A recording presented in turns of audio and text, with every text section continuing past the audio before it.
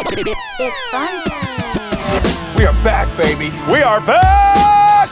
We are back. You are looking live. We get after it. You know, we jabber jaw, we go tit for tat, we have our little differences. Let's get funky like a monkey. And here we go. Hello and welcome to the Moose and Runes podcast. This episode 38 of the pod. We got plenty to talk about today, Matt. It was National Championship Day. I'm glad that you're just typing away, researching in my ears. It shows me that That's you what I gotta care do. about the craft, Matt. And it probably is really, really great that our listeners want to hear that sort of thing too. Joe, if I had $1 for every time I heard you typing in the background, okay? It's always mid podcast, so I just want double confirmation is what. Sorry, I'm trying to bring up a box score. I want to get my facts straight. Okay. Well, we start this one off on an auspicious note, nonetheless, here, Matt. But let's dive right into the most recent storylines here. Alabama, your college football playoff national champion, the fifth time in the last 9 years, build another statue for Saban. It was a coaching clinic to have the gall to sit your starting quarterback and a couple other starters, throw in some freshmen, and go out there and win a national championship. I know we were texting a little bit throughout the game, Matt, early on, and I was a little bit off-put by what I was seeing because it was a boring game. A little bit off-put? Okay, it was a boring-ass first Bills half. Jaguars. It wasn't a boring first half. It was not a boring first half. How come if there's not back-and-forth offenses high-flying that makes it boring football, Joe? Because there was no big plays either. We were watching there were some pretty big hits, and these defenses, these linebackers were flying around. Offensive lines, defensive lines were flying around. So what? The defense got the better of those exchanges. The pad popping did not start until the second half. The real pad popping. Disagree. Because you watch the game up front. No one else does. I watch the game everywhere. I don't need a 45 to 40 finish for it to be an exciting game. I don't need. Nor do I. I don't need 30 points and a half. Nor do I, but you don't want to watch two teams unsuccessfully run run zone or power at each other unsuccessfully for 30 minutes. Give me the end zone view. I didn't have it on last night because I had one TV, the main feed, the other. We had the, which I don't know if you had this on or flipped to it at all, the coaches' film room. Where they had the coaches. I watched the game. I hate all that side stuff. See, I'm not a huge fan of a lot of it, but the coaches' film room where they had it was Fitz, it was Mike Gundy, David Cutcliffe. I'm spaced out on some of the other ones. They were breaking down plays basically in real time. They didn't really go to many commercials. They were rewinding, breaking stuff down, saying hey, here's where this went wrong. I had David Cutcliffe breaking down punt formations and why Papanastos was missing field goals because his plant foot was just a little bit off here today. It was Joe. I could have watched it all night. That I might have enjoyed. I accidentally flipped to wherever they had Golick's son wearing a sweatshirt, and I was I'll take a pass on that one. Put the kid in a sport coat at least. Let's show a little respect to the event we're covering here. But no, I was going to say, give me the wide end zone view, the end zone view. I'm sorry, yeah, and I would that with the announcers on it something because I think last night their feed didn't have any announcing; they just had the sky cam and stadium noise, which was I think stupid. But let me watch that. Let me watch what's going on up front, and I'll see the result of the play later because that stuff is fascinating to me.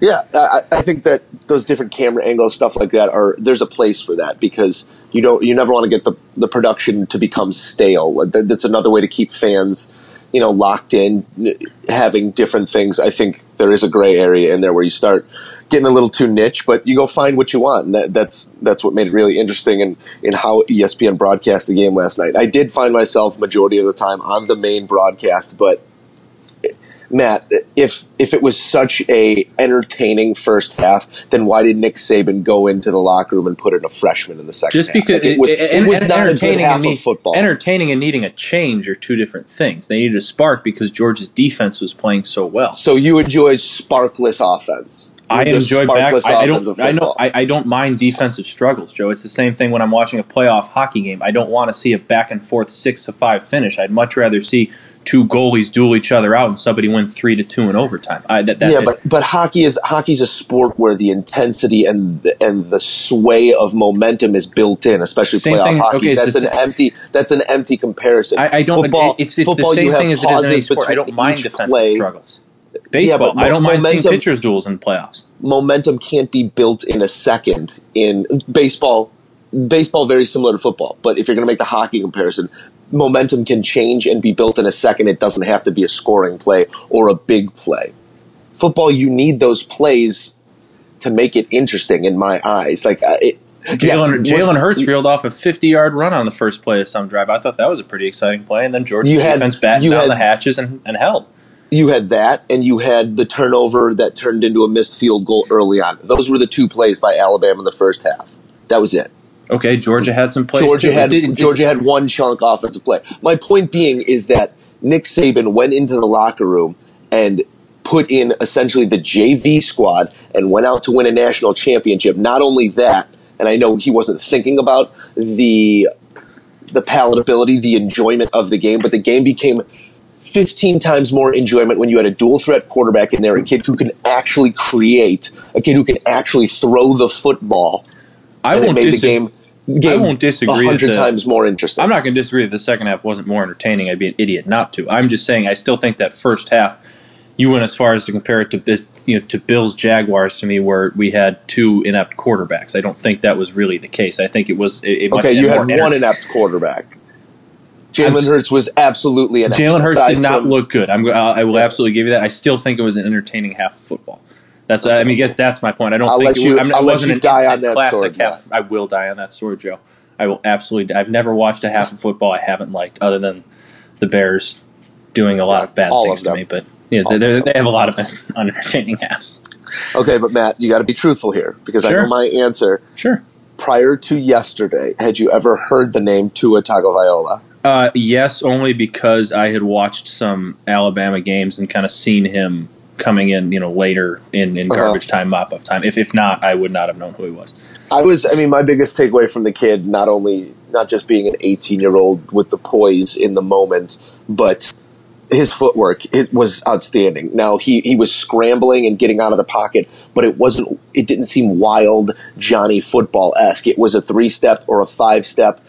Feet were going through his reads, and then if there was nothing there, he was out. Like it wasn't drawn up in the sand type scrambles. Aside from the one, but even in that situation when he got that key first down, I believe it was in the third quarter when he scrambled out to the right and then dead came to back rights left. there, and then he was dead to rights, but still stood in his pocket, went through his reads, and then escaped the pocket. There was a lot of maturity in execution and in just his mental approach to the game from an 18-year-old kid there. It was really fun to see. I was now that you're talking about his footwork in the pocket, all this stuff, I was going to say the same thing about Jake Fromm. I know Jake Fromm is looked really good, I know too. He's basically a sophomore now. You played, this is 14th game or whatever it is, 15th game, but there are a couple times where I was watching the game with Rob here, and we're basically saying, like, look at his feet under pressure. He's got Alabama, defensive, 350-pound defensive lineman coming straight at him. He's keeping cool in the pocket. Feet you're not getting happy feet. He's staying in the pocket, able to move, side to side very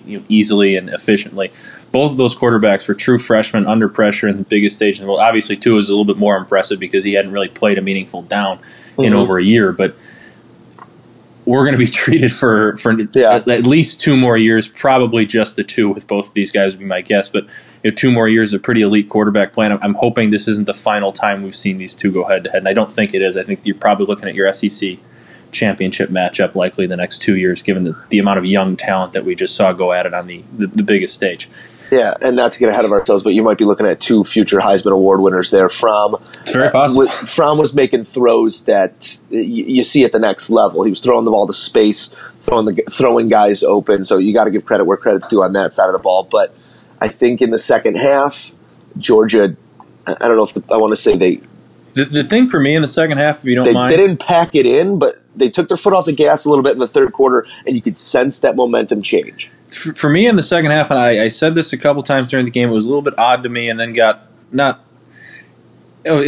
it kept growing on me, kept bothering me as the game went on in that second half.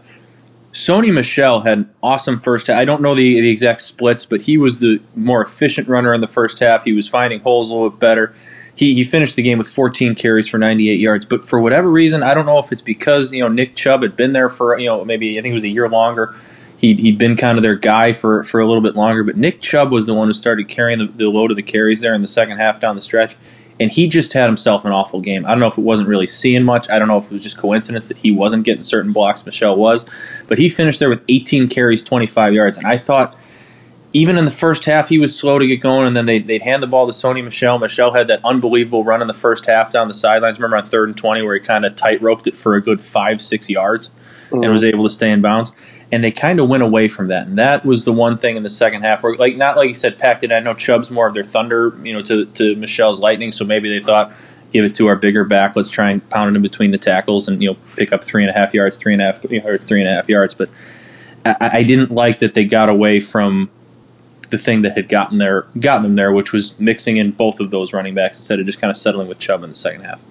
Yeah, it was strength versus strength in the first half, and it got you not a stalemate, a little advantage to Georgia, but you had one coach who completely threw away the game plan and one coach who stuck with the game plan, and you see how that worked out. Kind of worked for both. I mean, not necessarily worked for Georgia, but it got them both to overtime. Yeah, it got them to overtime, and was scored at 13-0. Yeah, 13-0. 13-0 at half, and a decided 2-point advantage going into the half, which you need going into the half against an Alabama team that's never just going to lay down. Yeah. But 2 different coaching approaches in the second half. One, throw out the game plan, put in the gunslinger freshman, and let's get this thing done. Works out. And the other one, stick to the game plan, maybe go even a little bit more conservative, and it didn't work out in the end. You had to feel for our boy Papanastos. A tough moment there for the kid. That's going to be an awkward... Who gets the more awkward national championship ring? Hurts or Papanastos? Who's it more awkward for? For me, it's Papanastos. I mean, Hurts. I know he got pulled at halftime, but Hurts at least got him to that point. Still played 2 quarters, and he did get him to that point. He's got 1 loss or 2 losses, and however in 2 years is 26-2. I could live with being pulled at halftime and being 26-2 as a sophomore. And be like, you know what? I probably earned that national championship ring. The Hazel Rock though would be hard to sleep with. I'd be all right. With Papanastos there with that kicked it. I think it was actually David Cutcliffe on the film room who said it who was breaking actually down the missed kick and all that stuff. Basically said he was comparing it to a golf swing. So, when you're up off the tee there and you get a little bit too jacked up and you really try to crank one, what happens usually is like you usually pull it and you hook it pretty badly off a hook pull, and that's exactly what Papanastos. Exactly, that's what happens to me, Joe. I do that a lot on the golf course. Plant foot opens up, hips go left. You get it. Now we're looking for our ball in the woods. Papanastos. Now I've become pretty good at recovering from my ball in the woods. I've actually mastered a lot of those recovery shots, but it'd be much easier to play from the fairway, Joe. A lot of practice over there in the trees. I'm with you, Matter. But it was a great game nonetheless. And, I mean, I'm just going to keep beating the Tua drum here. For him to see a disguised coverage, look off a safety after just taking a 20-yard sack and throw an absolute dart to another freshman, just showed maturity, skill, everything you want to see in a quarterback. I know it's been a decade of dominance, nearly a decade for Alabama. Looks like you said, at least 2 more years of that. Yeah, it's not going anywhere. Alabama was, every single offensive player seemed to be making a play, saying, "Oh, another true freshman," all that stuff. And I think Saban, not that he needed any more recruiting tools, but last night I think might have been one of his best in the future going forward here.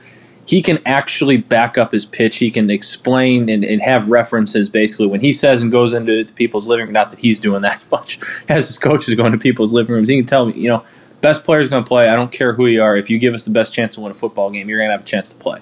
And he can strictly point to that national championship game and say, I pulled a quarterback who was 25-1, 25-2, whatever the hell it was, for a true freshman who never played a meaningful snap, and then we went out and won a national championship. And that true freshman was thrown to other true freshmen. I put in a true freshman running back over my experienced running back.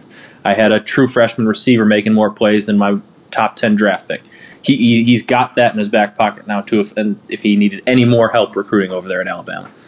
Yeah, it was fun to watch, and I'd be hard-pressed to think that Nick Saban wasn't on the bus last night or on the plane this morning drawing up a package with Hurts and Tua both in the backfield. They're going to find a way to make it work. Both of these guys are still going to continue to get reps. You think he's staying around? Where's he going? I don't know. I see a dual threat situation next year in Alabama because there's not a spot in the 276 or however many draft picks there are for Jalen Hurts. Well, he's not even eligible to go to the draft. He's a true sophomore. You think he's leaving? Okay. Like he's going to go. I didn't know. I thought he was. Yeah, because he was a true freshman last year. He was not a redshirt freshman. He was a true freshman, and he can go somewhere and still have another year. He might decide to stick it out, and you see how quickly things can change. And I guess in Nick Saban's offense, if the quarterback's not getting the job, then he's not afraid to make that change. But if Jalen Hurts wants to play, I know next year if he transfers, he wouldn't likely be able to, but if he wants to have a chance to start and he sees a true freshman, it's just jump me, and this true freshman's pretty damn good, might not have much of another choice. We're in such an era of transferring when it's not going your way, transferring when the spot gets taken, that it wouldn't surprise me. Mm-hmm. I don't like it. I think that Alabama will be fine without Jalen Hurts. They will be just fine. They'll have a backup that'll be the next Tua, and that's just the way things works. I mean, it was a game between two bordering teams in the SEC decided by a kid from Honolulu. So Alabama's going to make it work one way or the other. I think they'll be just fine. Yeah. Matt, looking at the college football final AP rankings here, just coming down moments ago, Alabama comes in at number 1, 57 first place votes, previously ranked number 4. 2, 3, 4 goes Georgia, Oklahoma, Clemson. I think you got it right there. And then instead of putting undefeated UCF at number 5, they bump them to 6. Ohio State sits at 5 at 12-2. Undefeated UCF coming in at number 6 with 6 first place votes. The only other team receiving first place votes. Were you one of those votes, Joe? I was not. And there were so many articles written by a couple beat writers here in Nebraska that made me want to vomit yesterday. They should be the national champ. No, they should be AP number 1 regardless of what happens tonight. You put UCF on the field with either of those two ball clubs and it turns into a boat race. I know we said the same thing about Auburn, but after watching that game, watching the last 2 games from both of those teams, I don't see. Does UCF deserve a shot to play one of them? I mean, obviously not this year because all Hawaiian quarterback game between UCF and Alabama. That'd be a good Is UCF's quarterback Hawaiian? He is also Hawaiian. Whatever his name is, something or other. Miles. I don't know his name. Miles. Some with an M. Yeah, it's M squared. We'll just call him M squared. I did not know he was a Hawaiian kid. Yeah, he's Hawaiian as well. But then coming in the bottom half of the top 10 there is Wisconsin, Penn State, TCU, Auburn, ND sitting at 11. Irish. That's a great The Irish. That's pretty much where they've been for the last few years, though, aside from last year. Oh, yeah. It's what they do. They have some epic meltdown to take them out of the playoff race, but then they still finish strong and be like, oh, look, they finished 11th. They're still good. But looking at it right here, Matt, sorry, you can hear the bitterness in my voice. Northwestern, Michigan State, Penn State, Wisconsin, Ohio State, 5 Big Ten teams in the top 25, 5 Big Ten teams in the top 20, actually. So a good showing from the Big Ten. Again, we talked about it last week, but the depth of talent in the Big Ten, always impressive. The elite talent still lies in the SEC, in my opinion, Matt. It's not only just in the SEC, but it really kind of seems like with these two teams the next 2-3 years going forward. Yeah. I mean, Georgia has the top recruiting class this year. Yep. I don't see them going anywhere anytime soon. I know they're losing a fantastic senior class, so maybe next year might take somewhat of a slight step back, but I don't think their program's going anywhere. I think Kirby Smart is an elite head coach at this level, showed he's an elite recruiter. So, yeah, this isn't the last like I was saying earlier, this isn't the last we've seen of these two, and probably not the last we've seen of them playing each other for something very important. Now, Matt, don't get me wrong here. I always think that the NFL product on field is better than the college product, but sometimes I find myself enjoying the national championship more than I do the Super Bowl because it's more about the game, less about the spectacle. I'll agree with you there. And last night we had the game, and there was a little spectacle about it too, starting with President Trump walking in during the national anthem, making his grand entrance. Then you had an Alabama player taking a swing at a coach on the sideline. Then making a tackle like 2 minutes later on the kickoff. You had making a tackle. You had a Georgia player collapsing on the sideline. There were so many other angles for the non-football fan to be interested in here for this game. And I don't think it took away from the on-field product like I think it does sometimes in the Super Bowl. No, I can agree with you. I mean, in the Super Bowl, it's almost like they're trying to force other storylines, as a lot of times, sometimes people will do going into big broadcasts like that to get them other talking points and all that stuff. But so in the Super Bowl, it seems like it's a little bit forced at times, and they want to try and talk about so many other things. Whereas last night, it was just kind of organic. It all just seemed to fall into place and happen pretty well. Yeah. We don't get too political on this podcast. We try to steer clear of those things. But Matt, do you think that yesterday was planned by Trump? Do you think that he had planned in advance, or do you think he was like sitting on his couch yesterday eating cheese doodles and he just said, I want to go to the game, and like they got him like a sideline pass? Do you think this was the last second? I actually believe I saw earlier in the week, or like late last week, that he was going to be. I had heard that he was going to be there. Yeah, I hadn't read anything. That's what made me led me to believe that this might have been just like a let's go watch some football or something like that. Like, no, I believe it was planned, and if there's a place that he's got a chance to not get completely booed out of a building these days, it's probably somewhere in the South. Yeah, sometimes when you're watching it on TV and you just hear a roar, you don't know what's a boo, what's a cheer, and apparently there were a smattering of both, is what I've read. Not surprised. That sounds about right. Yep, and that's what makes our country beautiful. Differing opinions, and we're going to move on from politics right now. Matt, plenty more to talk about. We could talk yesterday's national championship until our heads fall off. It was a great game. But one more thing before we move on from that, this is a very small, minor observation. I just wanted to get. I thought it was interesting because obviously we have now the whole story. Saban's 12-0 against former assistants. I think, like we both said, though, we think Kirby's a little bit different and probably has the best chance to be the one to knock him off at some point. The difference in how each coaching staff interacts and acts on the sidelines to me, since Kirby was a Saban disciple there for 8 years. But it seems now that he's got the head job, he lets emotion creep into his sideline and his staff and stuff so much. Have you noticed that at all? I don't know if you saw it. Like, he's on the field going nuts at sideline. They got like a sideline warning. There were two sideline warnings and interference. They had like there's they go back to replays of big touchdowns, and they'll have cameras on the sidelines. You'll see coaches going nuts, like running off the field and all that stuff. It's interesting to me that I don't necessarily think Kirby didn't like it over at Alabama. Obviously, he loved it and stayed there for a long time until he got his dream job. But it seems like he's just completely opened things and kind of made it the exact opposite on his sideline. That's just an observation. It's not saying anything about either coach or anyways right or wrong. I just found that kind of interesting. When it's not your decision, when it's not your final call, when you're not the head guy, there's certain things that you have to fall in line with. But when it is your show, you get to inject a little bit of your own personality, a little bit of your own belief. And if you've been under a rule, if you will, that maybe suppresses those things in the past, it might lead to a little knee-jerk the other way and have you getting a little too riled up on the sidelines, letting things go a little too loose. But like you said, different coaches do it different ways, and I think that you saw two coaches with two different philosophies that ended up in the big game last night, in the final game. They were the final two coaches, and it just goes to show that either of those approaches can work as long as you get the players to play on the field. There you go. Now we can move on to the beloved. Pretty concise thought there. Let's move on to the beloved, as you call them, Matt. The Bears find their guy, Matt Nagy. Am I saying that right? Nagy. Matt Nagy. I'm gonna have to. So I guess the question is, Joe, is it 2019 or 2020? Matt. I want to be so positive about this. We can give him a year to get his feet wet. No, I'll give him 2-3 years. We'll give him a year before. We'll probably win the division next year. Maybe go 12-4, but you see these young quarterbacks. A lot of times, their first playoff experience get upset by maybe a team that sneaks in that's been there before. 2018 will probably go 12-4, get the bye, losing the divisional. But I think 19, if we're not NFC champions, he might have to get fired. I'm all about being positive about this move. I'm all about giving this guy our support.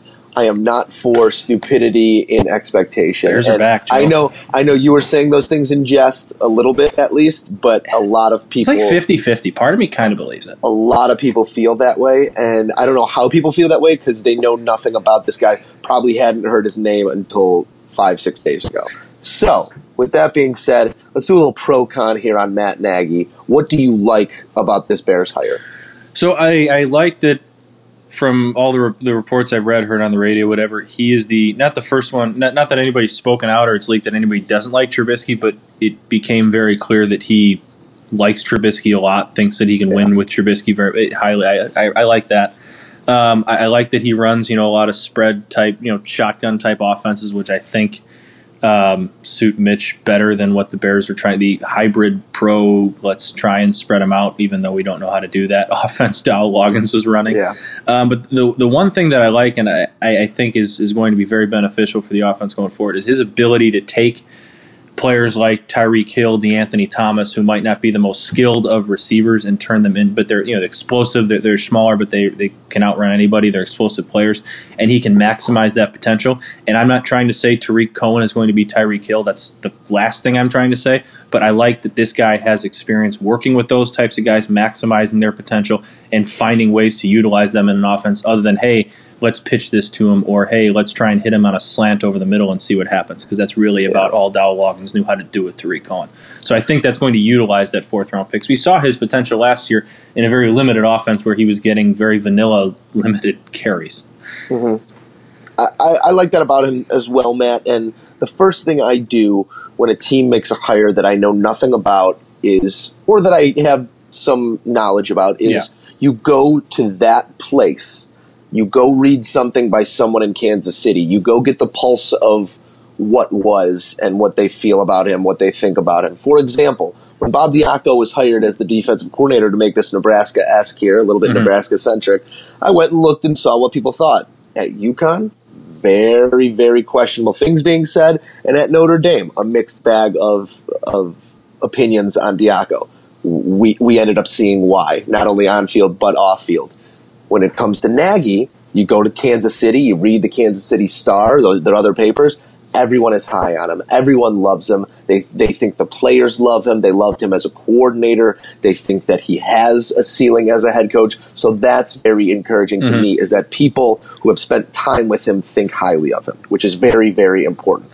Other pros in my mind, my only ask was that they hire an offensive-minded coach. We definitely got that. He's creative, he's young, he's an offensive-minded coach with an arena league background. You could call that a pro or a con because it doesn't really fit into this mold, but whatever you want to call it. But he's a 39-year-old. He's well under the average age of an NFL head coach. It shows that they have long-term hopes for him probably, and he can relate to players still at this point. And I think that's very important. You saw that in LA this season, how that can end up working out.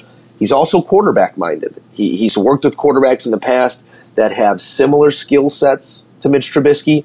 We're talking about McNabbs, we're talking about Vicks, and we're talking about Alex Smiths. Now, obviously, Vic being on the running end of that spectrum. But when you're talking about all three of those guys, it's guys with awesome arms who have the ability to get out of the pocket and create. I think Mitch Trubisky can be that, and we can see that under a guy like this, and that's very exciting for me. Yeah, and he's coming from a great coaching tree. The Andy Reid coaching tree has seemingly produced success after NFL, success after. Yeah, it seems like just about everybody who comes out of there ends up being, if not a massive success, a pretty decent success at their head coaching job wherever they end up going. So he's coming from the right place. It's not like we got this new up and comer from the CFL or whatever it is. Was last time. They went out and actually seems like Ryan Pace did his research, was actually allowed to make his hire this time, and went out and got the guy he wanted. So I don't know a ton about him. I haven't seen a ton of Chiefs football. I've seen a good amount, but we'll find out once they get going on the field and whatever it is, August. But it seems like a good hire at the time, and that's kind of all we can say about it now. I don't think anybody knows for sure until we actually get on the field here and see what they got. Yeah, a lot of Chiefs fans here in Lincoln, and just from what he did in the last month and a half when he was given the keys to the car and kind of switched up the way they were approaching the game, you saw Kareem Hunt's production stay pat, but I think his touches went down a little bit. They started airing out a little more. Excuse me. You're good. But I hope that balanced attack, creative attack is something that he brings to Chicago with him. We got to go a little blue on it, Matt. What do you not like about this hire?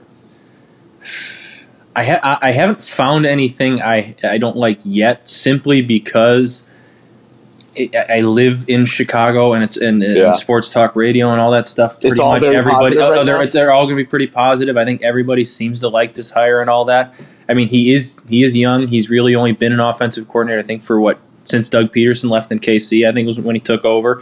Yeah, but Andy Reid was calling the plays all season. So Andy Reid was calling all the plays all season until he turned them over after that, during that whatever game losing streak they were on, and the offense kind of took off again once Nagy took over. So It's a small sample size. He doesn't have a full year, but he's had some success in that full year. And just because you're not calling the plays doesn't mean you're not heavily influenced in what's being called, and you're not heavily influenced in what's going on. I mean, we played at Wesleyan where I think Norm had final say over the play calling, but I think Billy Dicken had a pretty heavy influence on what was being called there. Yeah, the small sample size was my biggest worry as well, and to go an even smaller sample size, his offense choked in the second half of the game this weekend. They did, absolutely. Essentially, the second biggest choke I've ever seen other than the Super Bowl last year. What were they up, 20-3? 28-3. Oh, no, I'm sorry. The Super Bowl was 28-3. No. It was, but this was 20-3, something like that. 21-3, I think. Yeah. Yeah, 22-21 was the final. And we're not talking about playing the Patriots. You were playing Marcus Mariota and the Titans. So that was not Marcus Mariota is good enough to throw a touchdown to himself. Hawaiian quarterbacks are a theme this week on the pod, man. Yeah, I'm really liking this. Brought up Mariota and Tua went to the same high school. And I believe it was after Mariota won the Heisman, Tom Rinaldi was talking. So one of those guys was talking last night. They asked him, who's the next one? Is there any coming from Hawaii or where you are? Mariota said, we got this kid Tua who's going to, I think it's St. Louis High School where That's they went. Crazy. It's like this kid's going to be an absolute star. That was awesome. Actually pretty interesting. But back to the pros, Joe. Yeah, it is what it is at this point. Hopefully, the locker room and Halas Hall rallies around this guy, because we've said it in the past. Bears fans deserve to see a winning team, a playoff team. They deserve. We deserve a championship, but is it ever going to happen? I can't even say the words. So I just want to see a guy. I just want to see a guy put the Bears in the best position to win. Now that we have the guy, it's the front office's job to get the guy the pieces he can coach, because this isn't a complete roster yet. This is not a playoff roster. This isn't a championship roster by any stretch of the imagination. So the job's not done. It's just one box checked off for this front office.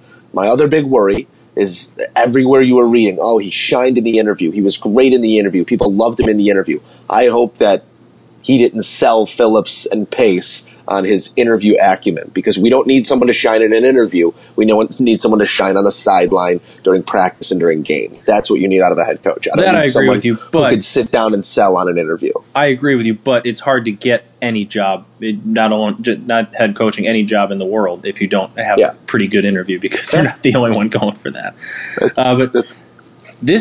I don't want to say this one caught me off guard, because the name was always out there. It was always one of the fourth or fifth candidates that people were saying could be hired and all that. But it seemed like over the weekend that all signs were pointing towards John DeFilippo. There were even some of the Bears beat writers around here. I'm not sure which one off the top of my head was saying, looks like DeFilippo would be able to retain Fangio if he comes here. Like stuff like that was already starting to slip out. So it seemed like it was just about any day it was going to be him.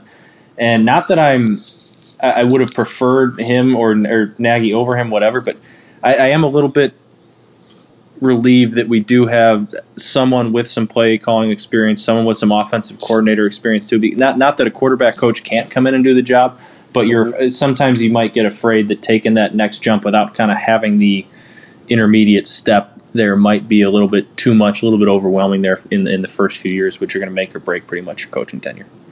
Yeah. Do you think that Fangio gets retained in this situation? They're going to try. I think it's in his court. If he wants to be back, he can be back. I don't think the Bears are going to let anybody outbid them for him, especially the Green Bay Packers.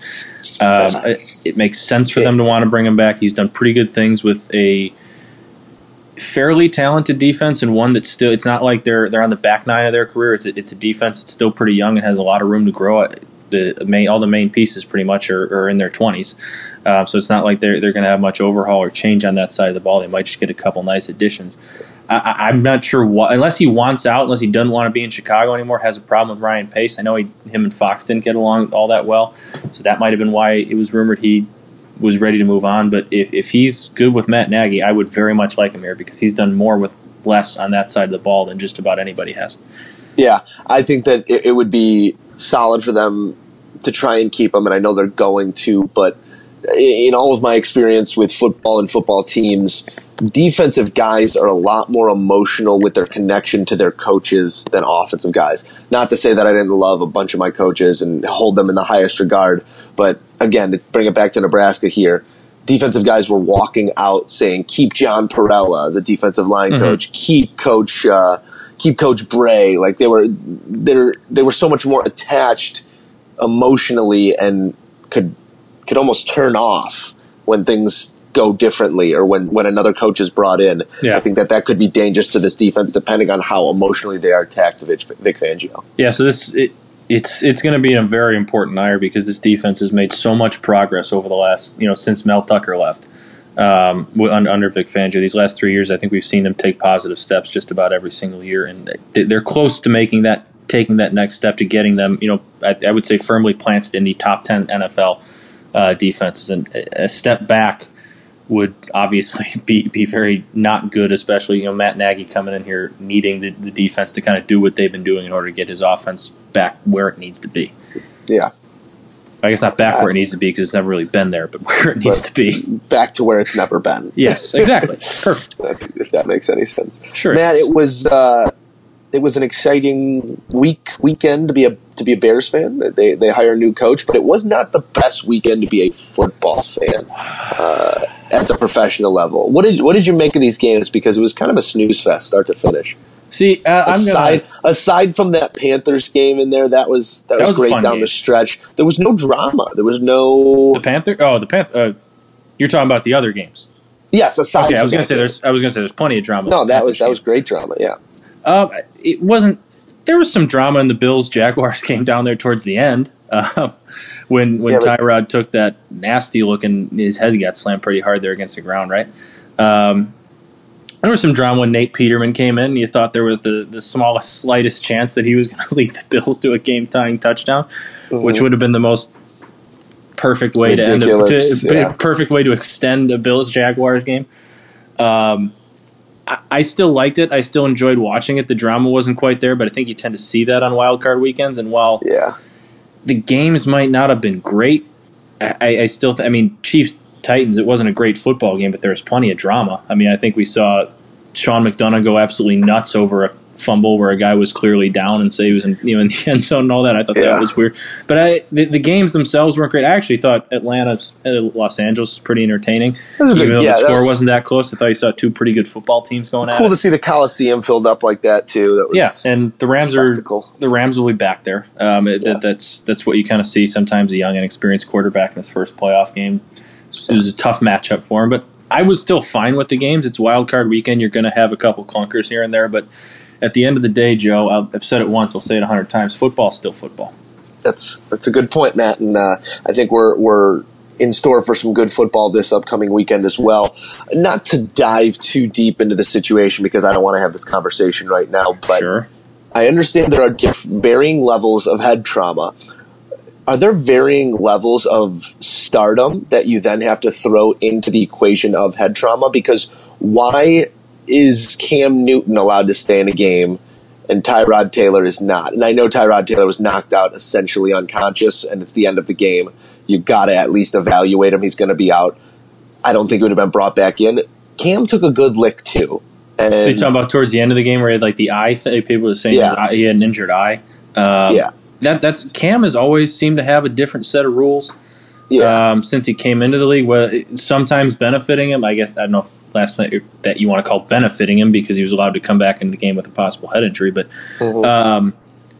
in terms of the way he runs the football, he's always just kind of had a different. Refs have treated him more like a running back, and I think you see running backs get a little bit more different positions outside the quarterback position in the concussion protocol and the way they're given calls on the field. I think you just see them handled a little bit differently, and for whatever reason, he should be treated like a quarterback, but in the eyes of officials, refs, whatever, he seems to be treated more like a position player, and I don't like the way that the concussion protocol is handled. I think they do a pretty poor job getting people in this tent with a doctor for what seems like 10 seconds, and they're let out back to ready to go. But I'm with you. It seemed weird that he had a head injury, eye injury, whatever you want to call it, and was just kind of said, "Oh, you're fine, you're good." Yeah,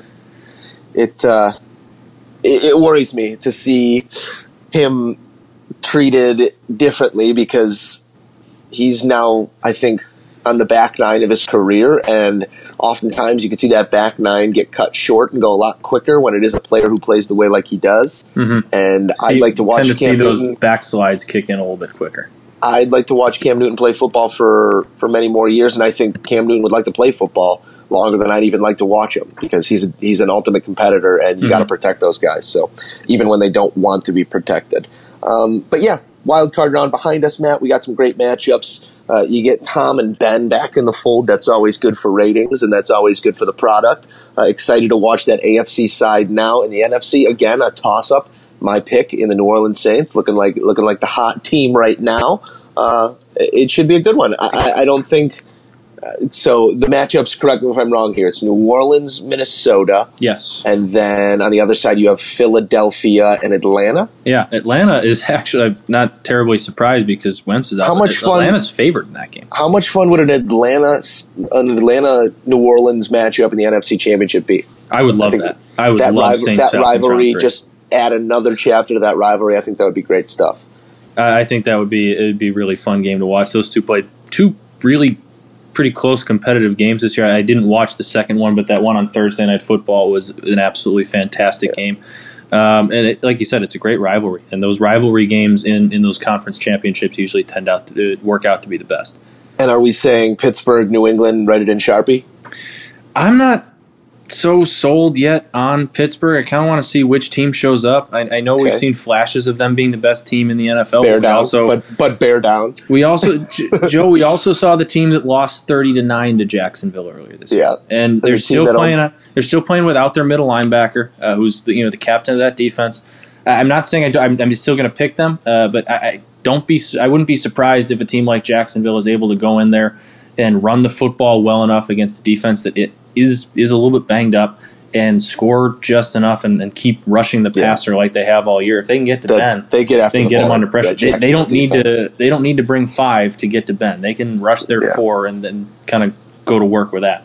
So that's a game that I think is going to be a little more competitive than people think. I still think Pittsburgh wins if I had to put my life on it, but I think that'll be a fun one to watch. We are down to single-digit football games to watch, Matt. So enjoy them all, regardless of where they play them, when they play them. Stop it. You sit down and you enjoy them, Matt. Stop it. Hit us with a grievance. The tradition of Festivus begins with the airing of grievances. I got a lot of problems with you people.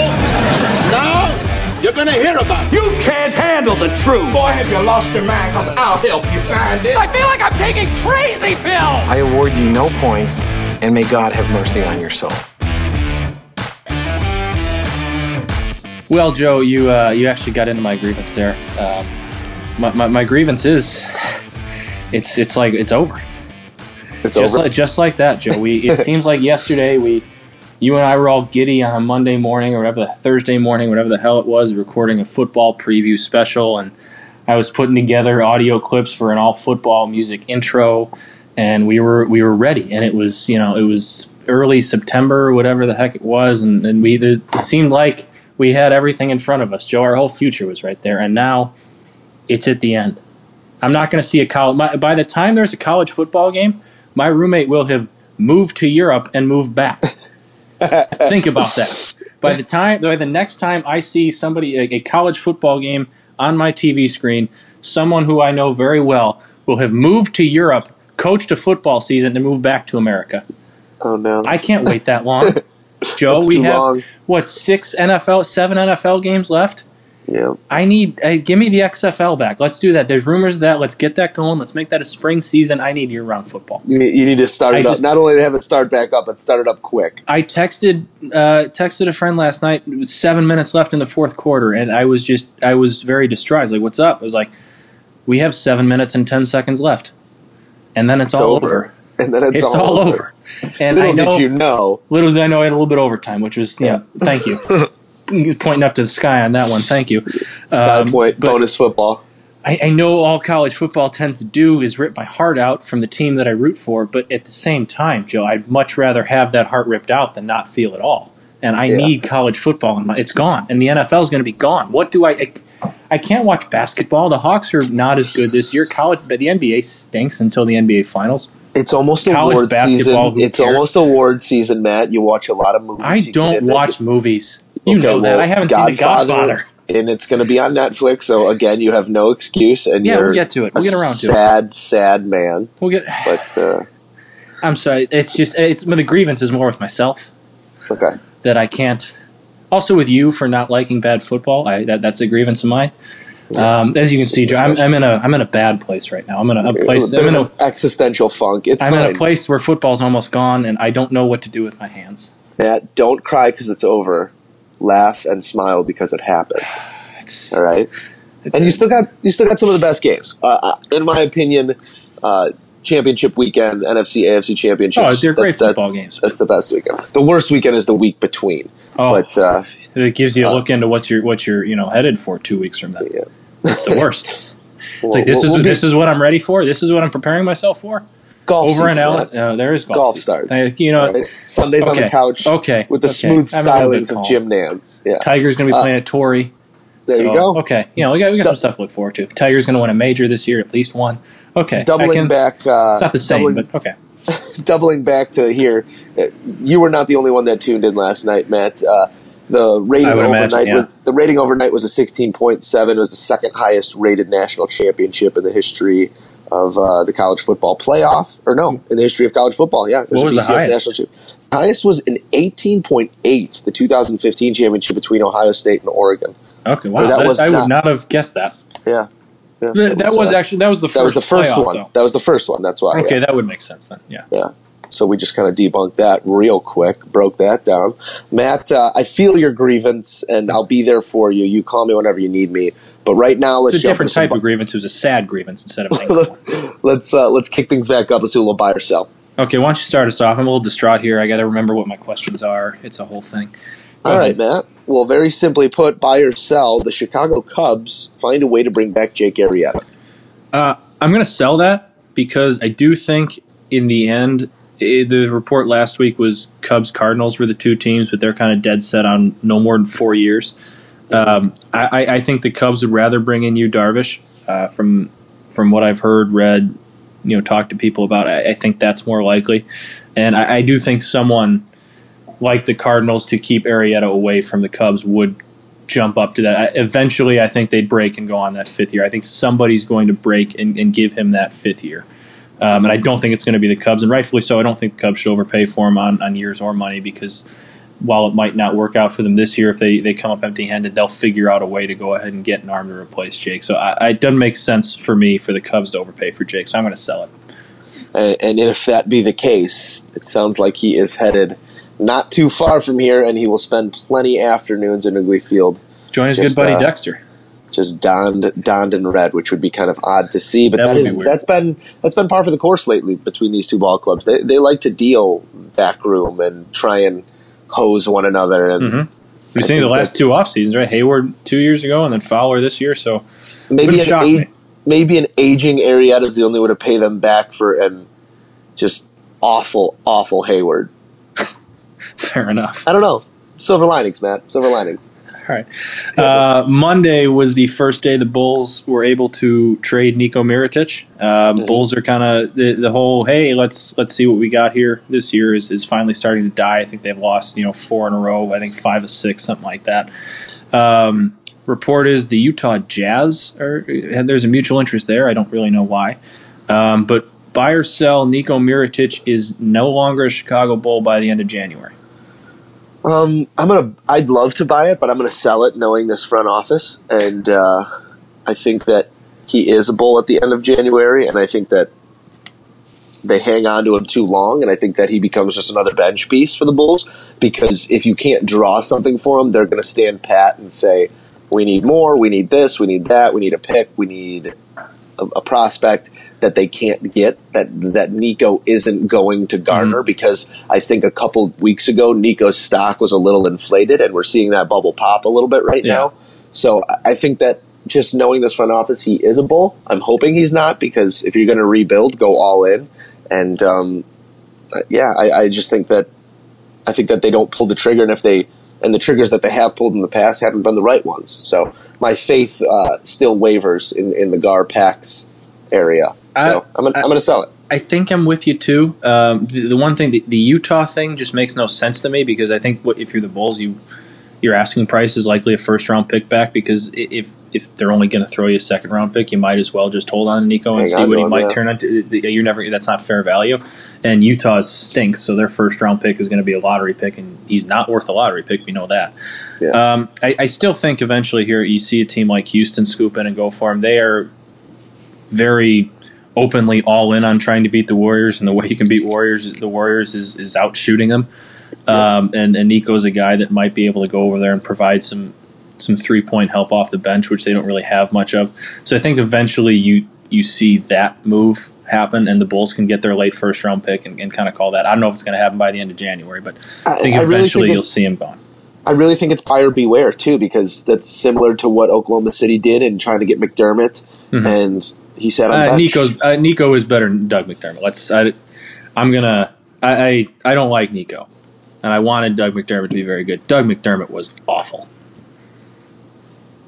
Fair enough. He was awful. I don't see Nico's. I don't see it in Nico very much either. I don't see him being the guy who goes shot for shot with Steph. No, but what they need, what Houston wants though is a guy who he's not going to be a guy who's playing meaningful minutes. Stretch in the Western floor, open up the floor. They want a guy in their second unit who can come off the bench, stretch the floor, and open it up, and make their inside guys come out and play.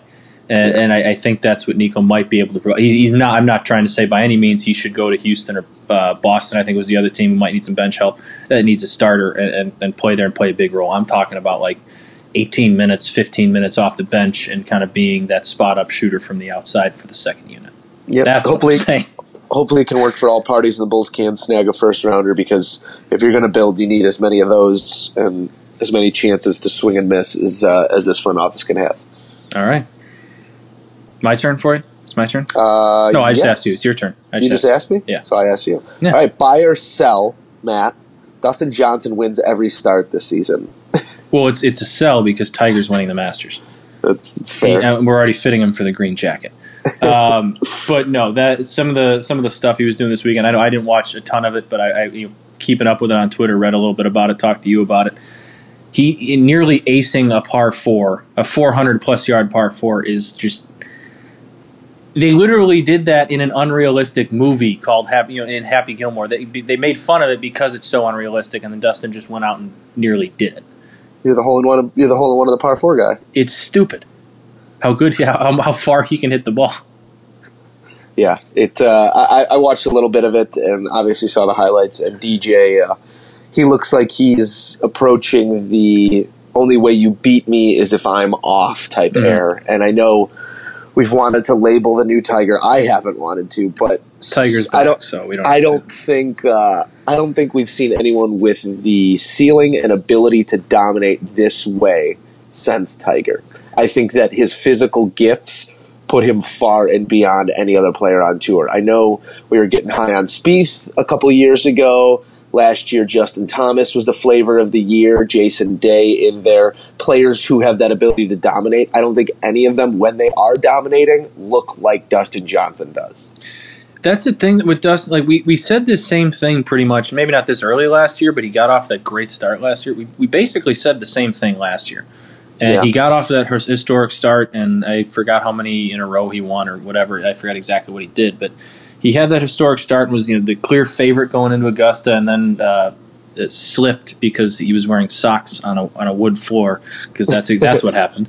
I stand by him. And then he wasn't the same the rest of the way. So I don't know if that had something to do with it. I don't know if his game just fell off a little bit, but I agree with you that he has the more skill and talent than anybody else around, but I still haven't seen him put it all together yet. He's been going for a while now, so until he does that, I can't really say I think he's going to be the next guy to take the mantle because he's had that chance 3 or 4 times now, and he's had these starts a couple times too and just never really does it.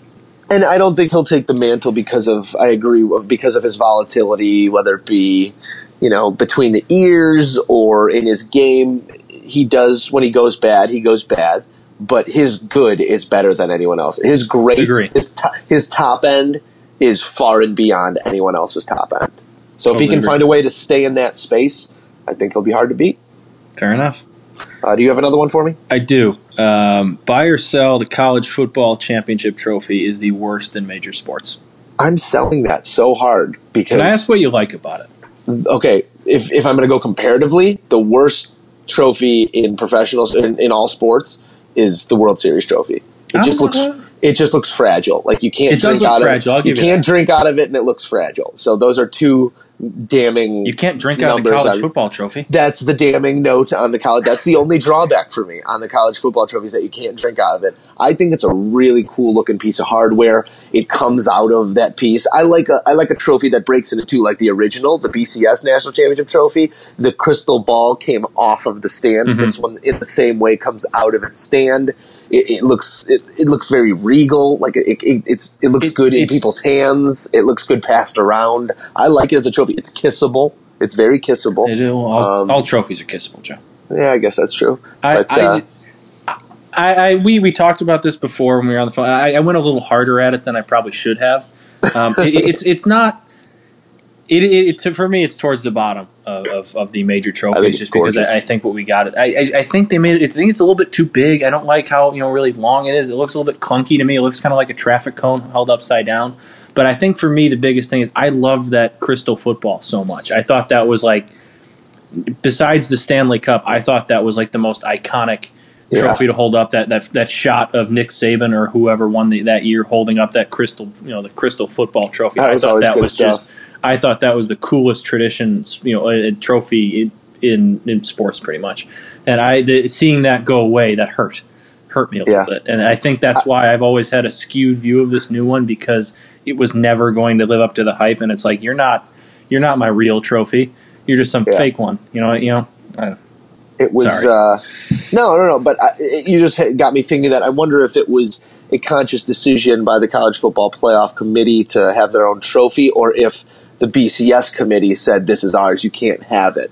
That's I do wonder both. That. I wonder where the redesign happened. But for what it is, I enjoy the trophy, so I'm going to sell that.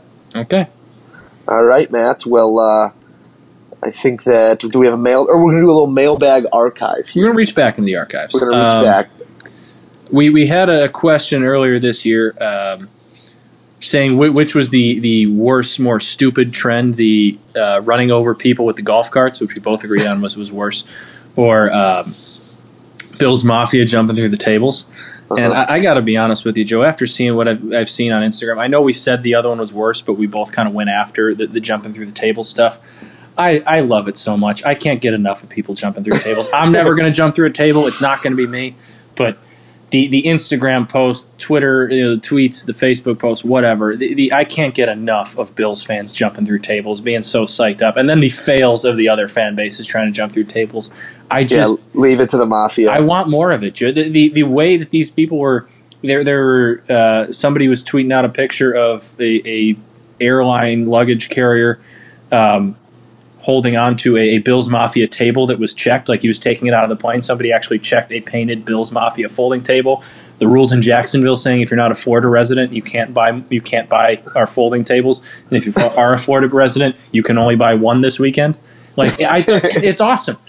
And people are protecting themselves from the Mafia. It's just jumping through tables, and I love it. And the flames where I probably stop things. Let's not get fire involved into it. But let's jump through tables. Let's not throw two people through the same one, because maybe one hits earlier and it moves and you hit your head on the concrete. Probably not a good idea. But jump through tables. It's fine. It's not hurting anybody. I agree with you there, Matt. I have warmed up to it as well. Not so much for the act of jumping through the tables, but for what the Bills fan base represents. A little bit of crazy, a little bit of wild, and the rabid support of their team through some tough times, and this year through maybe the best season they've seen in a long time. So kudos to the Mafia and all their broken tables. When a table's broken, where does the table go? Is there like a pile of... I would guess either just... Well, you can't just leave it there because you're still trying to tailgate, and then it's kind of in the middle. Table recycling might have a business there. Yeah, maybe Bills Mafia table recycling. Maybe we should move to Buffalo and start that, Joe.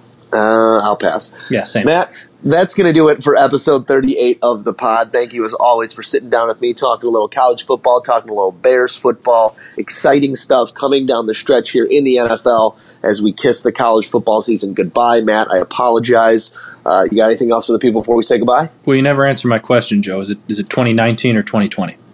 2022. 2022. Don't do that. 2022. Don't do that to me. 2022. It just There's sounds your back, good. Joe. Super Bowl champs 2022. 2022. 222. There's too many twos. 2020. All right. Well, thank you, Matt. And thank you, listeners, for tuning into the Moose and Runes podcast. I'm going to shut us down.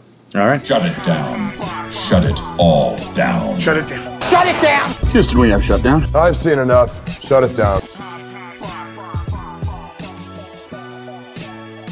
What we saw last night was the picture of coaching at the highest level. And Nick Saban once again proving why he walks past the statue of himself at work every single day.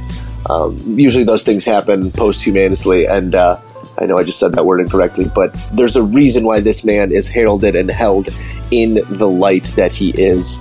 We're in an era now where when someone has sustained success over a decade, over a long period of time, they become the enemy for some reason. They become the bad guy. And it always harkens back ideas in my head of the Yankees and their dominance through the early 2000s. I always loved the Yankees. I love to see dominance at the highest level, and we again get to see Alabama come through. Different teams, different ways, same coach. He has found a way to win national championships so many different ways with different groups of guys that I think we need to step back and once again applaud Nick Saban for the job that he does at Alabama. He's not the enemy. He's a picture of what it is to do things right, of what it is to find success, however you have to find it. And instead of poo-pooing it or making it the enemy and going negative on it, I think you need to step back, take a look at greatness, and be happy that we're getting to witness a guy affect young men with this sort of productiveness, with this sort of regularity. Year after year, he's there, he's doing it, and I think it deserves our full applause and our attention for as long that it lasts. Matt, that's all I got, and that's going to do it for the Moose and Runes podcast. This episode 38 of the pod. Thank you for listening, as always. We hope you enjoyed. As always, jump on iTunes, throw us a review, like us, share us, subscribe, do whatever you got to do. We appreciate you guys, and we will see you next week for episode 39. Matt, I will be coming at you from a different location, so buckle up for Moose and Runes, California style. All right. Talk to you later, buddy. May God give you for every storm a rainbow, for every tear a smile, for every care a promise, and a blessing in each trial. I swear I've seen a lot of stuff in my life, but that was awesome. Chicken on a stick was phenomenal.